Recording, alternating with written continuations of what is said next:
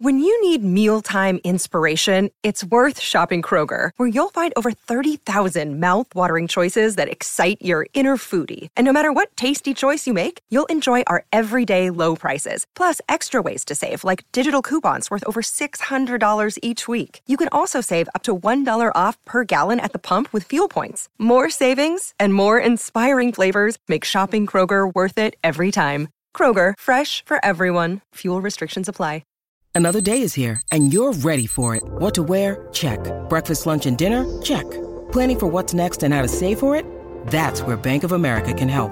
For your financial to-dos, Bank of America has experts ready to help get you closer to your goals. Get started at one of our local financial centers or 24/7 in our mobile banking app.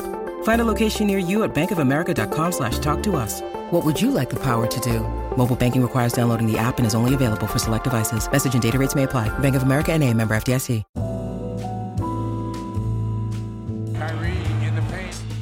Kicks it. Irving. Got it. Oh! Tatum. Same spot. Same result. Kyrie. Quick hands. Gets it ahead. Smart. Yeah! Hello and welcome to the Celtics Reddit podcast. Ben Vallis here, or as I go by on Celtics Reddit, Brutal Gash. Joined, as I am on almost every occasion here on the podcast, two other savvy Celtics Reddit veterans, one of whom is Jackson, aka Rickman Lives. How's it going, Jackson? Oh, it's okay. Things would be better without a certain Chris Middleton in my life, but you have to just roll with it, don't you? Yeah, I mean, we all do at this point, but look, it could be a lot worse, which we'll get to. And look, of course, our other esteemed regular over there in the Celtics Reddit podcast studios of New Zealand, it is Joe, aka Nosegrowth McFly. Joe, how's it going? It's going good. It's going good. If I can get aggregated like Bill Simmons was on New Zealand's literally leading the news, then we'll know I've really cracked it as a podcast. It's legit. It was so embarrassing. What network was that on? Was it a newspaper or TV? TV, definitely led the sports news. Like, Steven Purely Adams could be on the... Steven Adams was a bad contract or something. It was just ultimate cultural cringe. Well, you know, when you're like, we don't actually... Our media especially just doesn't understand this. And, like, everyone who's a basketball fan knows it's just Bill Simmons just shooting the shiz. And they're picking it up like it's an actual report, like a sourced report. Oh my gosh, we've got a bunch of nitwits, eh? But yeah, anything with Steven Adams sort of like leads over here, we love him. I suppose some journo probably was banking on OKC making the second round, and when that didn't happen, they needed Steven Adams content and enter Mr. Simmons. I'm assuming that was how it went down anyway. But silly for them to bank on Adams making the second round because he's got this Russell Westbrook sized, problem. Ball and chain around his ankle. Well, look, coming up on this show, a bunch of things that will hopefully get us aggregated in New Zealand. We'll obviously be discussing the series so far with the Bucks, the adjustments to the adjustments, Chris Middleton playing a starring role in all of our nightmares, and we'll look ahead to Game 3 and 4 as well, and a potential Marcus Smart return, the Celtics Reddit recap, and whatever else. But first, the Celtics, they get out of Milwaukee, a 1-1 tie. Is this what you guys were expecting, like going into this series? Was I expecting to leave 1-1? I don't know. I was certainly hoping for it. I didn't think we would have the game one that we did. I didn't think Milwaukee would have the game one that they did. So in that respect, the way that they came out and responded, this is the Bucks in game two, with their shots were falling, we were finding it harder to wall off Giannis, as it's being phrased now. Kyrie Irving was uncharacteristically poor in a playoff game. All of these things vary somewhere between predictable and unpredictable, but when it comes to leaving Milwaukee with the series tied at 1-1, I mean, I'll take it, all things considered. What about you guys? I was sitting on the can, as you do, sort of ruminating. That's where the thoughts happen. Among other things. So where the deepest thoughts happen. But I was like, we basically played them even across, 8 quarters. And I was like, did I expect that? And I was like, that's a pretty good result, playing them even across 8 quarters is what I'd say. Is like that's that's probably a little bit better than expectation. But the way games are, obviously, there's a sort of a discrete value to them. My maths. My formal maths lessons will escape me a bit, but don't they call it like it's an integer? A natural integer? You can't have. Sure. It's got to be ones. I believe it's got to be ones. If you say so. You know what I mean? Like whole numbers. You don't get half a win. You don't get half a win. So I would have expected that Milwaukee would have outscored us over those two games, but they didn't. So that's good. So that's probably better than expected. But 1-1, over 2 games, it's a toss-up, really, isn't it? But yeah, I don't know. That's probably a bit of a quantitative way to look at it. But sort of qualitatively, how did you guys feel about it? Thematically, or sort of things that you saw. Did you see what you expected to see? Leave aside the result. Did you see what you expected to see, or did you see more than you expected to see? I think I saw more than I expected to see. And that's now with this full body of work, game 1 and 2, and they were vastly different from one another. I going into game 1, I was like, the Celtics, they need to win one of these games. I was really pessimistic, I guess, going in. I was like, they probably won't beat Milwaukee, even once in their house. They've been so good during the regular season. Even though we had a really good, strong showing against the Pacers, I just didn't trust that we could do the same thing against Giannis and co.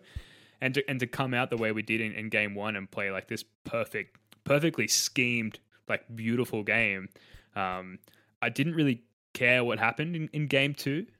I still feel very positive walking away from that body of work, so to speak. That those 2 games, that they've sort of instilled in me the confidence going into these now 2 games at the Boston Garden that we could potentially take this series.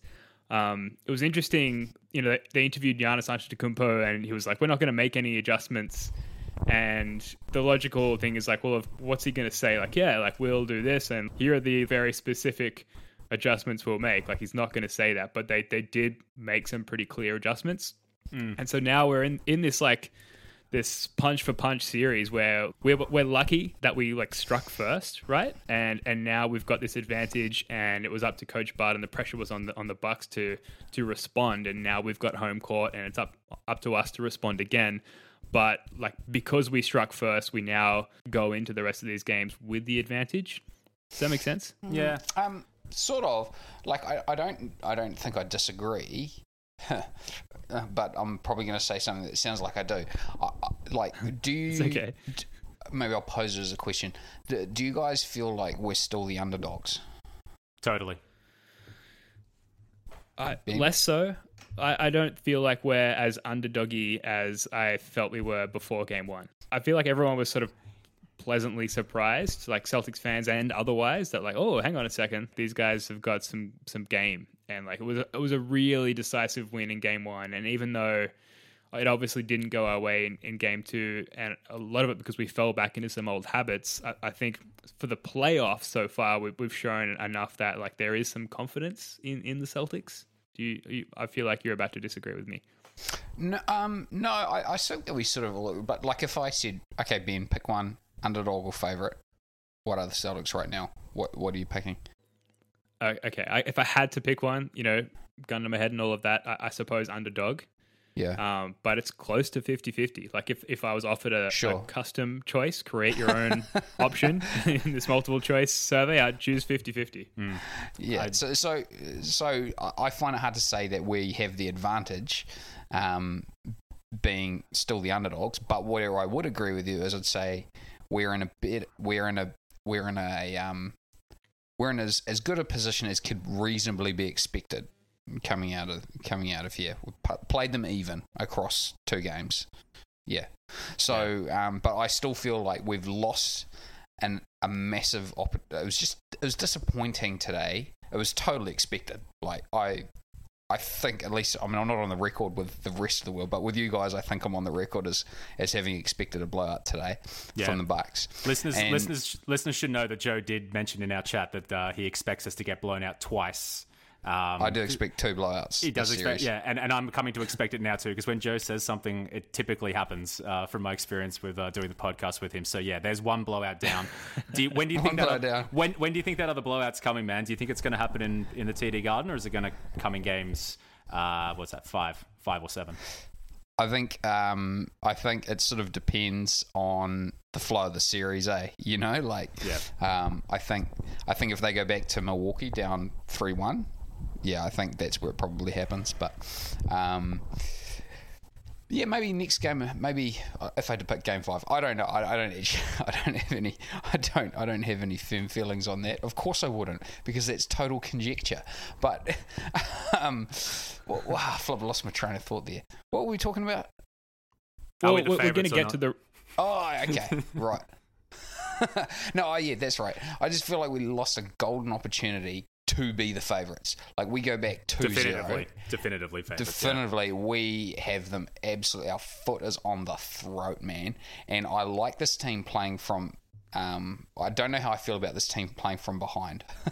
So I want this team to get like a 2-0 lead, you know? Yeah. I don't know if we're going to hold serve at home is my only reservation, and I felt that before the series started, and I feel that even more now, considering that there was a moment in time after game 1 where I thought maybe Milwaukee is the paper tiger that I was kind of hoping. I feel like we were definitely going to drop 1 game at home, and I'm even more confident of that now, given what we saw yesterday. Because as far as I'm concerned, like, a lot of things went into both of these games, contributed to the results of both games, obviously. But I feel like our defense on Milwaukee and Giannis in particular in game 1, and the fact that their shot wasn't dropping, is precisely why we won.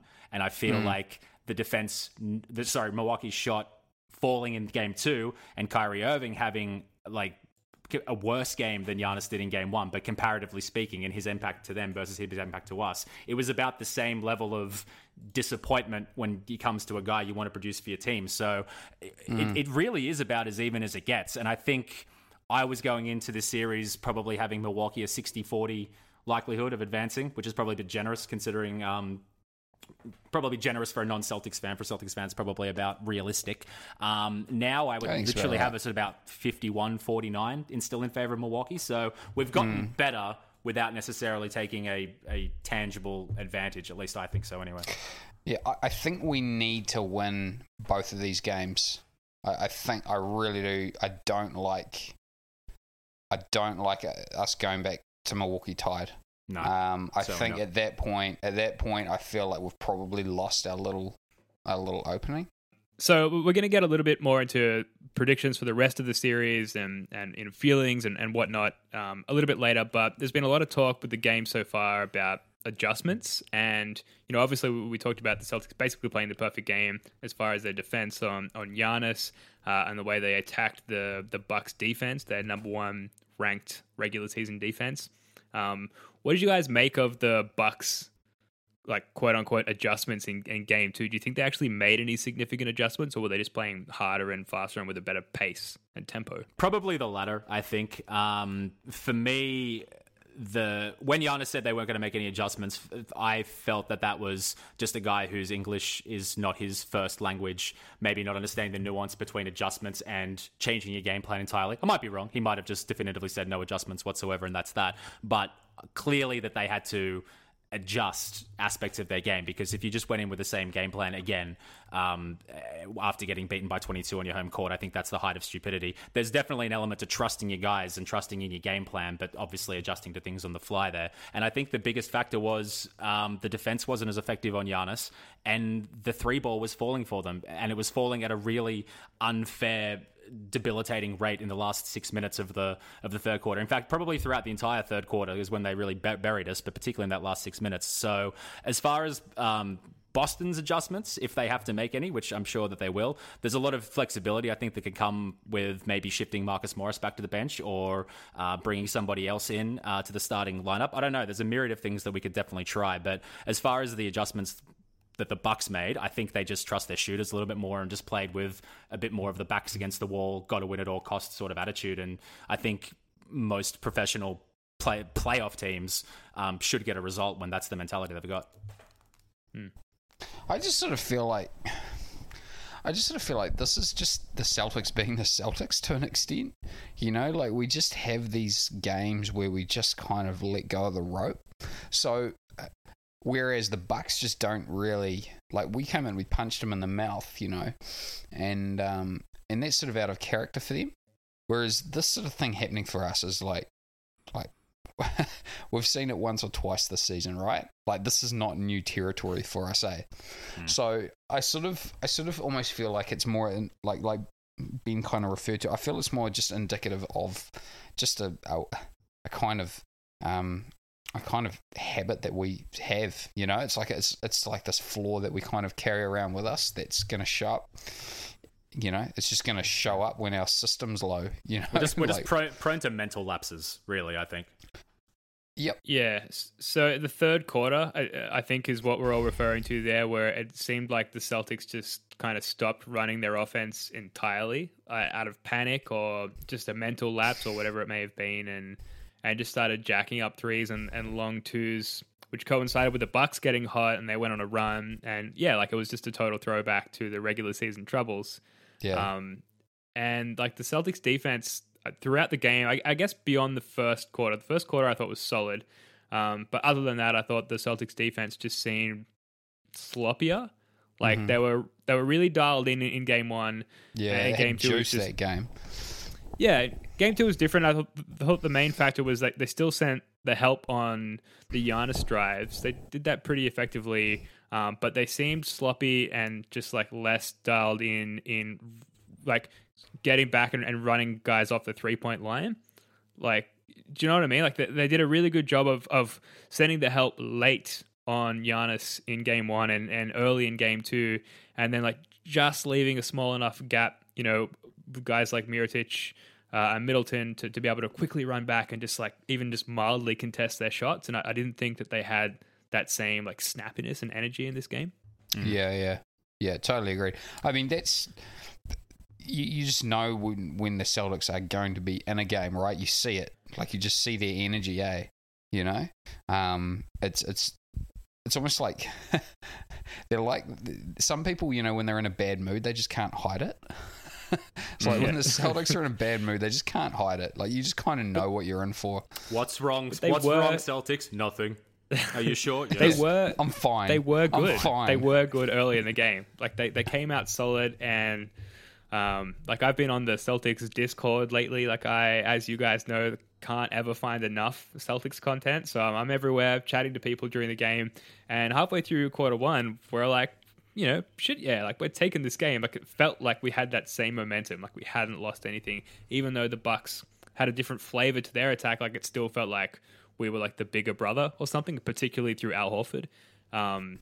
But then obviously it went away from us, and we were getting back to those adjustments. One thing I thought the Bucks did a really good job of was pressuring Kyrie Irving a lot more off those high pick and rolls with Al Horford. So like in the first game, Kyrie had a lot of space to operate, and it's not like he was doing typical Kyrie things other than those like amazing turnaround shots on George Hill in game one.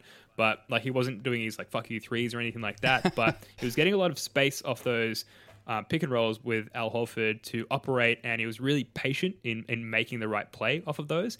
And today in game two, I just thought they pressured him so hard immediately off those pick and rolls that he didn't really have that room to operate, and it really affected him. The promising takeaway from that is that I guess he has to say this, so maybe it's not that promising, but in the post-game interview, Kyrie was like, I already know how to adjust for game three. I already know what to do about that.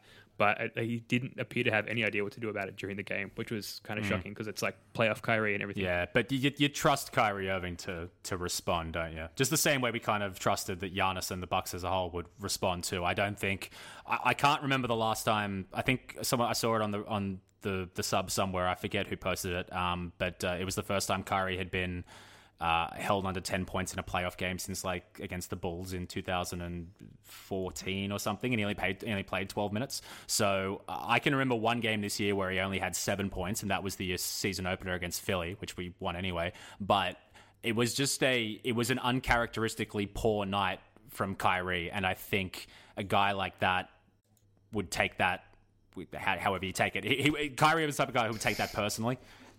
even though it's like it's not like anyone's like specifically criticizing him or saying he was terrible and he's going off downhill. No, everyone expects him to bounce back, but I think he's the kind of guy who is going to, potentially to the detriment of the team and the way we've got a game plan, he may just look to take over game 3, and you've got to kind of believe that he will, to a degree. Does anyone else feel that way? Yeah, I mean, what I was thinking is just saying that, I was like, let's just imagine we're Bucks fans, we're the Bucks Reddit podcast right now. Like, how are we feeling going into Boston? Right, like, how are we feeling about Kyrie Irving? Are we like, yeah, we've solved this cat? I think nervous, right? Yeah, a little bit nervous. You're not thinking that, right? You're not. It's just like Giannis. Like, okay, we got a game. We had to win that first game because we shut down Giannis. Like, if we had have kind of wasted that game, it would have been a disaster. Yeah. And the Bucks, similar-wise, they had to capitalize on this game because it's going to be rare. It's not going to happen a lot. Yeah, I guess moving away from that point, I completely agree with you. Game 2 was, and I don't want to spend too much time on this because I don't appreciate like this kind of discourse during the game, and no disrespect to those who do, but the refereeing in Game 2 was like profoundly different. Giannis got to the line like with quite a lot more ease, despite not a lot of change in the way that we were defending him. It just seemed like there was a lot more sensitivity in terms of calling contact as he was driving to the hole. And then it didn't help, us that he was actually knocking down the majority of his free throws for once in this series. Yeah. You're right. You don't want to get too bogged down on referees because that's been a very hot topic, particularly in the Warriors Rockets series as well too. Other series. Yeah, exactly. I saw a stat somewhere. It's like in playoff games, the Tony brothers officiates against the Celtics were 1-10 or something like that. Now that's a very attractive stat to kind of latch onto and blame the refs and Tony brothers in particular. But I think you have to expect almost an adjustment to the way the game is refereed in the playoffs, because I think no one will ever admit this, and I think it's halfway between a conspiracy theory and sort of like an unspoken truth. But I think it's in the best interest of the NBA for all the series or the playoff series to go as long as possible for the sake of money. So I feel that doesn't have a major factor in the refereeing decisions, but you have to think at some level they're going to favor the team that's down, particularly when they're the home team, and particularly when Giannis is the guy that is getting most of the free throws. Kyrie Irving hasn't shot one free throw in this series, I read somewhere. You're kidding. What's that about? Yeah. It's ridiculous. Yeah, yeah. I don't think that's going to continue. But that's 2 full games now where he hasn't even gotten like a technical or even an and one or anything like that. Not a single free throw has been attempted. So that smells a little bit. But I mean, what are you going to do? Yeah, well, I mean, it's strange. I mean, with the Giannis thing, like that guy's just gonna draw a lot of free throws. So if we have a game like we did on Monday, like good for us, but it's not the norm. Like this is what we got. Totally. What we got today is the norm. Just adjust to it. We've got to beat. It's we're not gonna. Our problems aren't going to be solved by the refs somehow favouring us. I thought we were like lucky to get away with what we got in game 1, not because I thought it was refereed poorly, but just because that's just how it goes, man. It's just how it goes in the NBA. Like Giannis is going to get those calls. We just got to adjust. Yeah, absolutely. So under key moments, I really just have the entire third quarter. Like there was a point where Mook Morris, who we'll get to in a little bit, he hit a 3 to cut it to 2.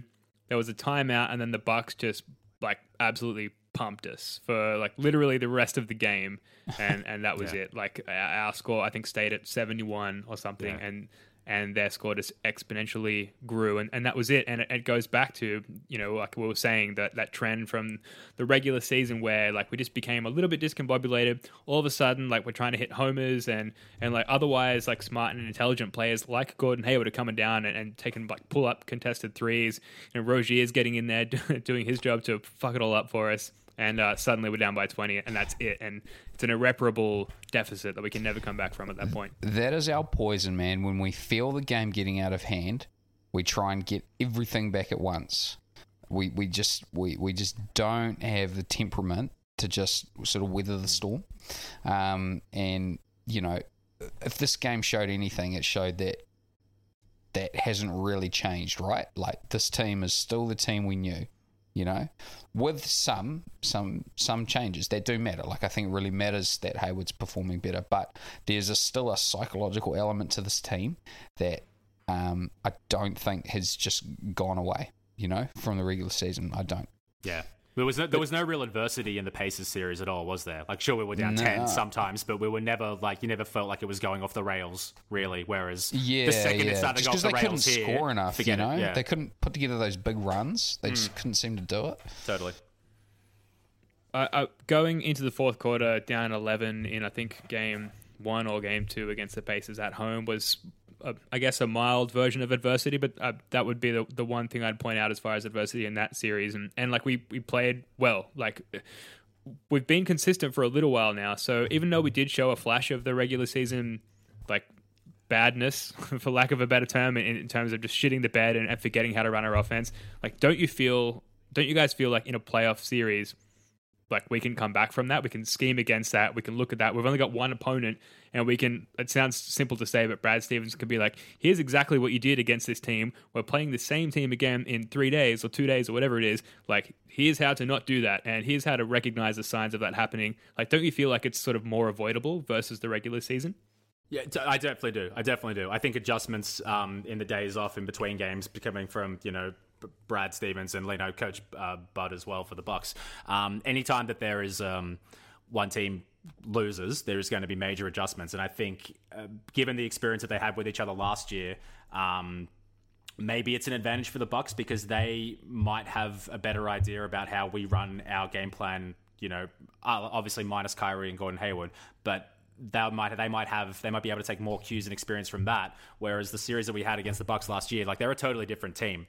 So I think it was easier to adjust to play them last season, even though it took us to 7. This one might go to 7 as well. It might not. We might not make it that far. But I think in the context of a playoff series, yeah, I wouldn't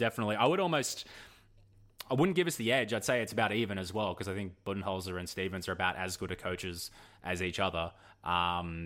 So yeah, I think it's not beyond the realms of possibility for us to get over a smashing like we just copped and come back and play well again. But in, like, the context of, like, coming out of if we're in strife in the middle of a game, coming out of that, still pretty iffy, unfortunately. Yeah. I sort of feel like for us, like, the adjustments aren't really tactical. Like, for us, the adjustments to me feel really more mental, like those sort of the stuff I just talked about. Like, how do we respond when, like, we know the stuff that makes the Celtics good, right? Like, we know that they're really good when they get stops and they get some transition, and then the ball starts moving around in the half court because everyone's feeling good. And it's more a question of, like, when the acid comes on, can they have the patience to hit singles? You know, like, that's not even really a tactical adjustment. You know, that's sort of an adjustment of mentality. Yeah, you've got a point there. I guess I feel confident that, you know, we've seen very little of that in the playoffs so far, and even late in the regular season, and I feel confident that can be quelled as well. Like, given the amount of, like, scheming and effort that goes into a single playoff game versus, like, the peppering of games that happens versus in the regular season, but we'll see. I want to get to some post-game thread comments very quickly. User Device wrote, we sucked in this game, which is true, but considering we will go back to the Garden tied at 1-1, I'd say that's better than expected. Just got to hope the team plays better in the next game. And user Brad Stevens wrote on the post-game thread, Kyrie being 4 for 18 and the Bucks being blazing from 3 and getting a friendly whistle is not a recipe for success. We still have home court. And then he says, Jason Tatum, it'd be cool if you could show up, buddy. So on the Jason Tatum thing, and I want to lump Gordon Hayward in with this as well, because he had a great game 1. A lot of people had a great game 1, but he didn't really show up at all in game 2. One of these guys needs to show up, right? Like, we are deep. We could probably afford for one of them to have a quiet game, and walking away from game 1, I wasn't even that disappointed in Jason Tatum. I kind of thought the issue has been all year too many cooks in the kitchen, and so someone has to recede a little bit and just accept a smaller role in the offense and, you know, show up defensively, which Jason Tatum did in game 1, but ultimately just, like, accept they're maybe going to be the person who has less shots in that game. So I wasn't disappointed in Jason Tatum walking away from game 1, but in game 2, like we got to a point where it was like, come on, like someone needs to step up, someone needs to assert themselves. And he, along with a long list of other Celtics, Gordon Hayward included, just didn't do that. And, you know, Tatum's a top-rated prospect, and Hayward's on a max contract, and has been in better form lately. And I don't know, it was just disappointing that neither of those guys could sort of shine in that moment. What do you guys think? I'm hoping that home court kind of ignites Tatum to a degree, because it only just occurred to me we haven't had a home game. We've had 4 road games in a row now. We haven't been at home for a while, so I mean, I don't know how that affects players in general or players in particular, but I feel like getting back to Boston might do Tatum some good. Basing that on nothing but just feeling.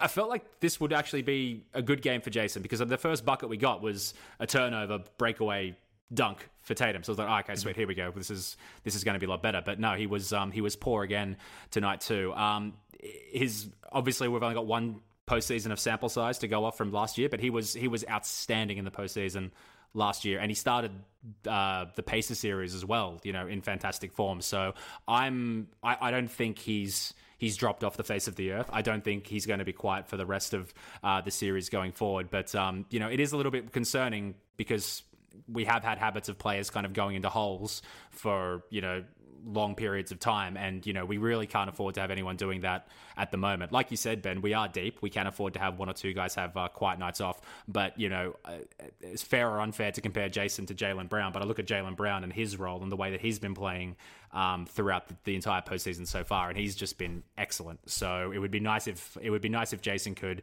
you know, take one from Jaylen and try and, you know, at least get a little bit more production. Yeah, that would be nice if Jason Tatum scored points. Is the point I'm making. Yeah, I agree. I'm with you, Ben. I was sort of like, game 1, I was like, nah, I'm fine with it. Like, everyone else had it cooking. It's cool. I was sort of thinking, as you're talking, Jackson, like, Jaylen Brown has a super defined role now, and that's been really to his advantage. And maybe, you know, Tatum is kind of just like, he can't, especially with Hayward kind of emerging a little bit. Maybe it's just not clear to him what his role is. Like, if he sort of feels to me like he doesn't know his spots. But like he forced a couple of shots in game 1. I was like, ooh, that's a dude who's just itchy. Yeah, you know. And well, I sort of feel like this is sort of the downside of last year, right? Like, you know, I think he might just be in that same mode that Jaylen was in at the start of the season. Yeah, so sorry to cut you off there, man. I was going to say, he definitely seemed like the number 2 option in the Pacers series. Like, it seemed like he was the one. I mean, his box score reflected that, certainly, but it felt like that he was the one that they were going to, you know, next in line after Kyrie. I feel like this Bucks series, that's very much switched to Al Horford. Like, Al Horford's always, like, does everything anyway, but it feels like he's now the predominant second option, coming off those pick and pops with Kyrie, and he's been playing great so far. So, yeah, maybe it's just... I buy into that a lot, actually, that Jason probably just doesn't know his role as clearly as maybe other players have, and that's potentially what's contributing to his poor form. Yeah, that's a Brad Stevens-led team for you, right? Like, it's very situational. So, you know, minutes change, starting lineups change, roles change, and like we just need guys who are going to roll with it. And it's easier said than done, especially when you're dealing with like 20, 21-year-olds. So this is probably going to be a thing until we our guys age, or we trade them for older people named Anthony Davis. But I digress. A couple of questions for you guys. What was more unexpected in sort of a grand life scale? Just bear with me here. Dumbledore's death in Harry Potter, or Marcus Morris and Terry Rozier being quote unquote good in the playoffs? Well, I mean, look, I'm not really. I haven't read a page of Harry Potter. So, you haven't seen the movies. You haven't read the books. You haven't. Nah, man. Never. Oh, mate, I wish I could be in your position. Sorry, go on. It's not my vibe, eh? It's just not my vibe, bro. So with that said, my expectations around Harry Potter plot twists would have to be pretty neutral, so I'm going to have to go Mook and Terry. Yeah. I'm on the road, no less. I'm gonna go Rozier and Morris as well too. I was gonna say, have you guys seen the new Avengers movie? We could upgrade our spoiler game Make it a bit more relevant. No one's seen it. All right, so I considered Game of Thrones and Avengers Endgame, but those are some fresh spoilers to put out there in the world. So I see where you're coming from, man. No problem. I actually Googled like most unexpected movie and TV deaths, and Dumbledore was up there, and I was like, yeah, actually, I remember that being really unexpected. I'm gonna go with that, and what can I say? It's fallen flat. All I can say is, man. Okay, what was more shocking? All right, what was more shocking? How about this? Mokinteri's performance in Game 1, or Wallace getting shot in The Wire. Or is that one going to fall flat as well? Because I remember watching that and I was like, I can't believe they actually did it. I was more taken aback by Omar rather than Wallace, but yeah, I was probably still more shocked by Rozier and Morris, to be perfectly honest. But right, yeah, I mean that's the point of the question. Let's be honest. Like no one expected that. I certainly didn't. They've been this like backbone of consistency a little bit. I know Terry put up some boneheaded shots today in the third quarter and the fourth, but that was kind of, consistent with what the rest of the team was trying to do. But like for the most part, this goes back to the Pacers series as well, bar one game from Mook. Like they have been good. Yeah. They're not. Tell me I'm wrong. They're not the scapegoats at the moment. I don't think there is a scapegoat to this team at the moment, and I don't think if there is, it's definitely not those two. At least in my opinion. It's Chris Middleton. He's the scapegoat. Or the refs. Yeah, we were fisted by Chris Middleton today, unfortunately. Again.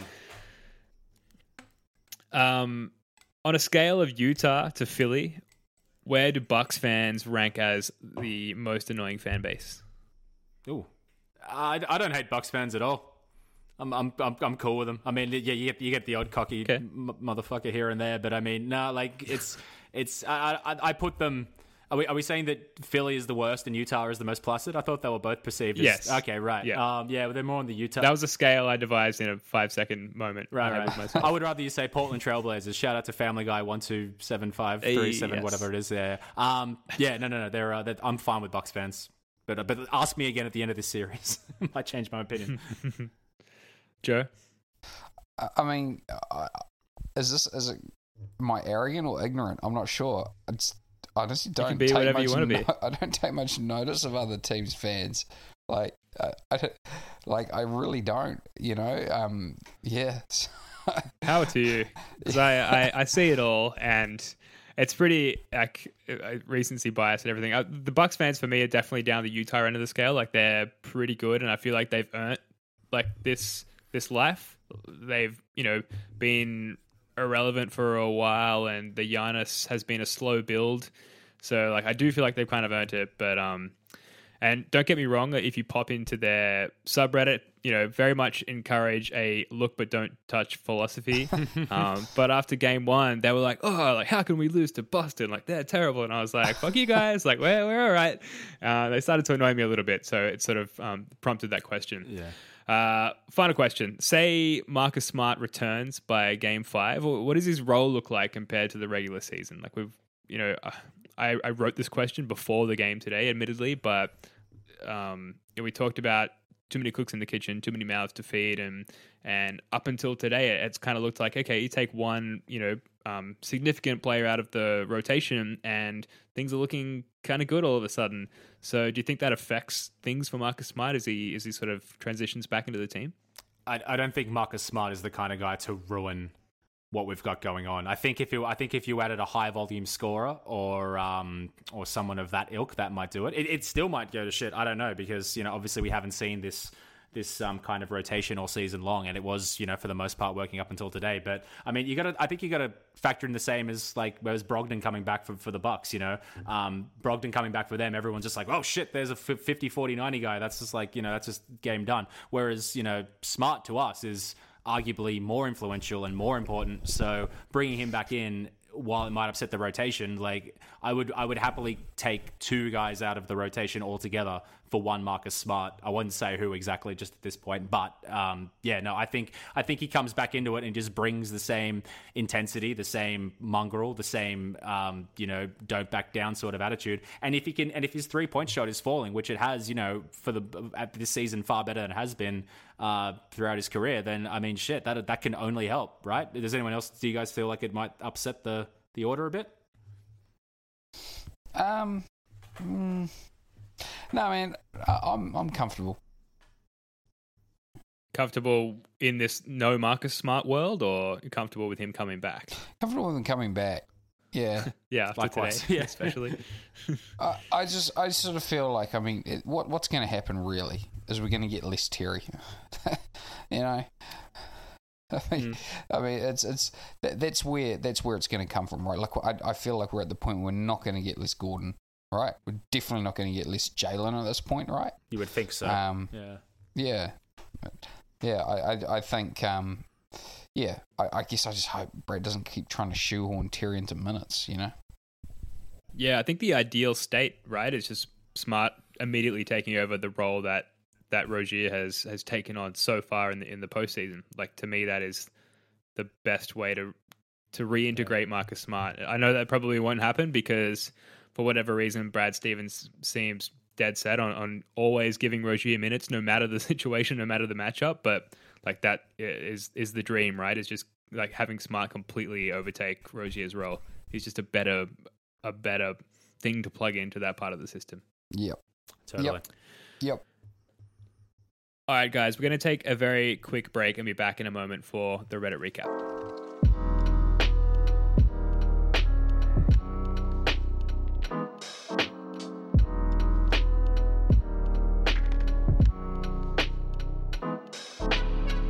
All right, folks, welcome back. This is the Reddit recap, and we're going to go straight to a post by Reddit user FezJohn, who wrote a post titled, "Think we see more Semi Ojeleye in Game 3, which leads, I guess, me to ask you a greater question, Jackson. Mm-hmm. I should also mention Joe has gone to bed, so it's just me and Jackson for the rest of the podcast, which is fine. It's a little bit later in New Zealand. So the question I want to add to FezJohn's post is, what are the adjustments to the adjustments that Brad Stevens might make heading into Game 3? You know, we've heard this term adjustments a lot. It's been in this concentrated period of time, and what kind of pivot and reaction do you think Brad Stevens is going to make in Game 3, Jackson? It's really tough to say, isn't it? Because I feel there's going to be a different level of intensity playing at home versus playing on the road, and that's from us, and it's also going to relate to Milwaukee as well. So I honestly have no idea. I don't think Semi Ojeleye is going to get a look in, to be fair, because he's the answer. The whole narrative with Semi Ojeleye for the last 2 months has been he's rattling the walls of the gymnasium in the Red Auerbach Center, preparing for Giannis and the assignment that he's going to have, because that's who we put on him throughout the regular. So he got his first and only start, or second start.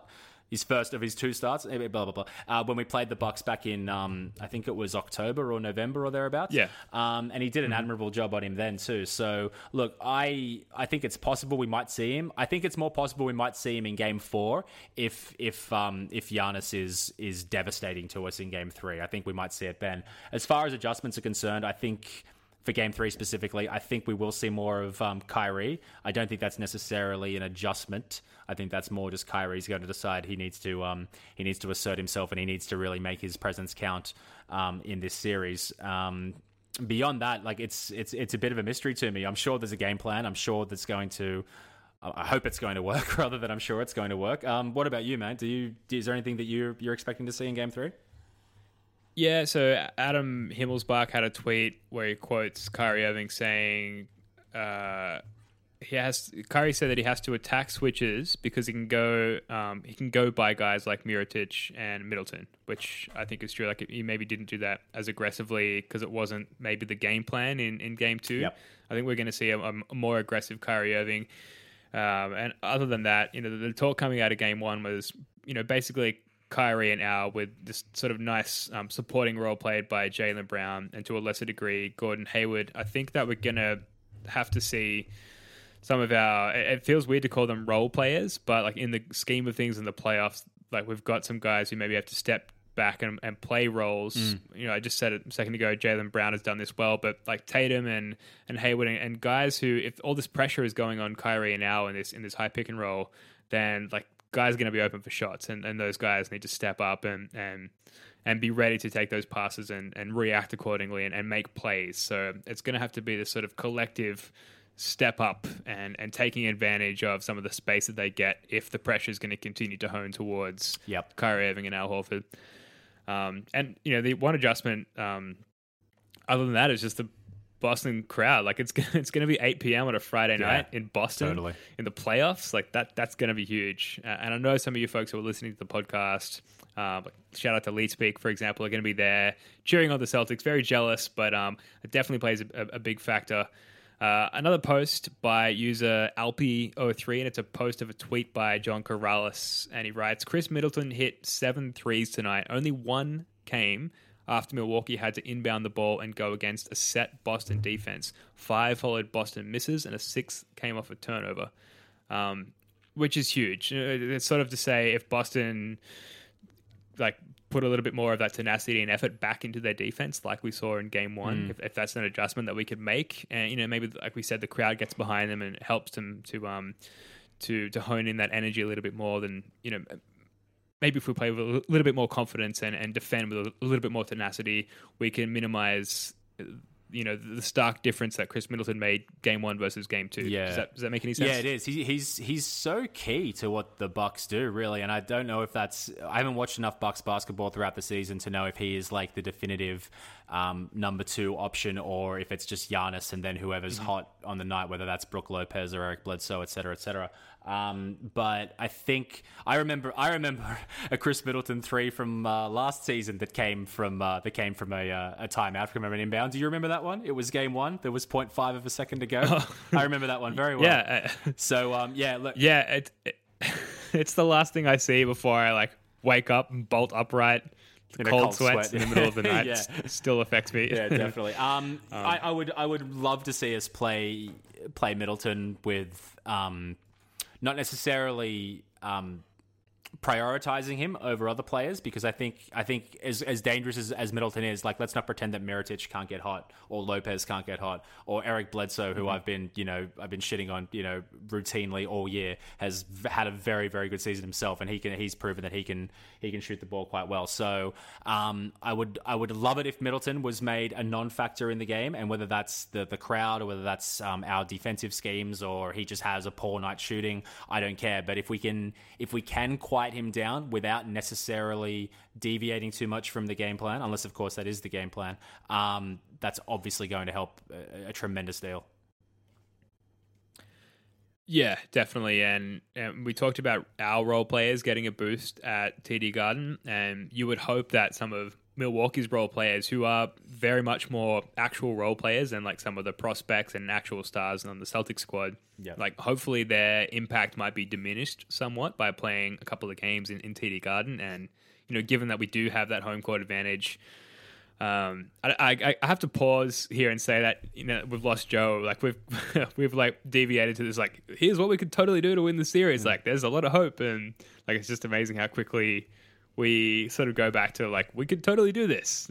I don't know. Yeah, you've got to have belief, though, don't you? I mean, if I felt like we were the Detroit Pistons and they were the Milwaukee Bucks, then I would be sitting here talking about it was a decent season, real for next year. You can have this defeatist mentality, but we're the Boston Celtics. We've won more titles than anyone. We've actually got a far more playoff experience than the Bucks do as well. Even if you factor in Coach Bud and guys like George Hill and Mirotic, who's been there with New Orleans and whatnot, we've still got far more experience than they do, and I think that definitely played a big factor in getting the win in Game 1. I think it'll play a big factor for the Bucks being on the road in Game 3 rather. But look, if Giannis is on and Middleton is on, there's very, very little that we can do other than pray that Kyrie Irving is on as well too, and we get a bit of luck with the refs, and we do get a couple of shots bounce our way and whatnot. But if all of the talent is firing on both sides, then I don't know who it comes down to. We just have to hope that that crowd and just playing at home is going to be enough to deter them just enough, and that's going to lift us just enough, and that should be enough. I mean, I definitely hope so. For some reason, I feel like if the Bucks win Game 3, that's kind of it. That's too much momentum. It would be a big blow if they won Game 3. Be huge, yeah. Yeah, like blew us out in Game 2. They come into Boston in a really harsh environment for an opposing squad, and then they beat us again. I don't know that we could recover from that. And sort of conversely, if we win Game 3, like I don't feel that means the same for the Celtics. I don't think that if the Celtics win, it suddenly means they're going to win the series, and therefore it kind of makes it a must win. Like, we really have to protect home court here. Only if we go back to Milwaukee up 3-1 do I feel like we are really, really in the driver's seat and have a good chance. But anything less, and like, I just am too terrified, to be honest. Yeah. The margins are so fine, aren't they? Because I'm with you. Yeah, I think if we hold serve at home and we go 3-1, then it's done. Like, I don't care how good Milwaukee play. Even if they win the next two, I think that game goes to Game 7. I think we beat them still. I think 3-1 is just going to do it for us. But if we come out of it at 2-2, then we're back to square one. And whether or not we win the second game, whether we win Game 4 or whether we win Game 3, you're going to feel like the advantage is with the Bucks. So it's kind of like win both games and have a 2-game advantage, or don't. And that determines how whether or not we win the series. So it's a tough spot to be in. But I definitely feel like we're going to take one of these games. I don't see us going back to Milwaukee 3-1 down. I don't see that happening. I think we're going to at least get one of these games out. And yeah, as I said before, 3-1 up, butter. If it's 2-2, then I don't know, not good. Yeah, I mean, if we go back to a Game 5, I guess tied 2-2, like whatever happens, it's a spicy series, and stepping back from the Celtics fandom, that's kind of what you want, right? Like, you just want like a competitive, long series. But like, just narrowing the scope to Game 3 for a second before we wrap this one up, Jackson, you got any spicy takes, any predictions heading into this game? It's not that spicy, but I expect Kyrie to be dynamite. I expect him to be dynamite, and whether that means 25, 11, and 8, or whether that means like 45, 4 and 5 or something like that. You know what I mean? I just expect Kyrie to be the best player in one of the next two games. I think it's going to be Game 3, but I think if he is by far the best player on the court in one of the next two games, then we're going to win at least one of those games. Yep. So a Celtics Reddit user, Aiden Rose, shout out to Aiden Rose, is another Sydney sider as well. He just messaged me during the podcast saying he reckons Jason's going to get 25 points and Kyrie's going to go for 40 in Game 3, which obviously would be great. I feel like in order for us to win, remember there was a Raptors game earlier in the season, about midway through the season, where he had like a career high 18 assists. I feel like we're going to need that kind of game from Kyrie Irving to really be successful in that. Like, if they are going to really collapse on him in those pick and rolls, he's going to need to be able to find the right pass, find the right guy out of those double or even triple teams. So a high assist rate would mean he's finding that those passes and the guys are actually making those shots. So that's kind of what I not necessarily predict for Kyrie Irving going into this game, but that might be what needs to happen for us to win.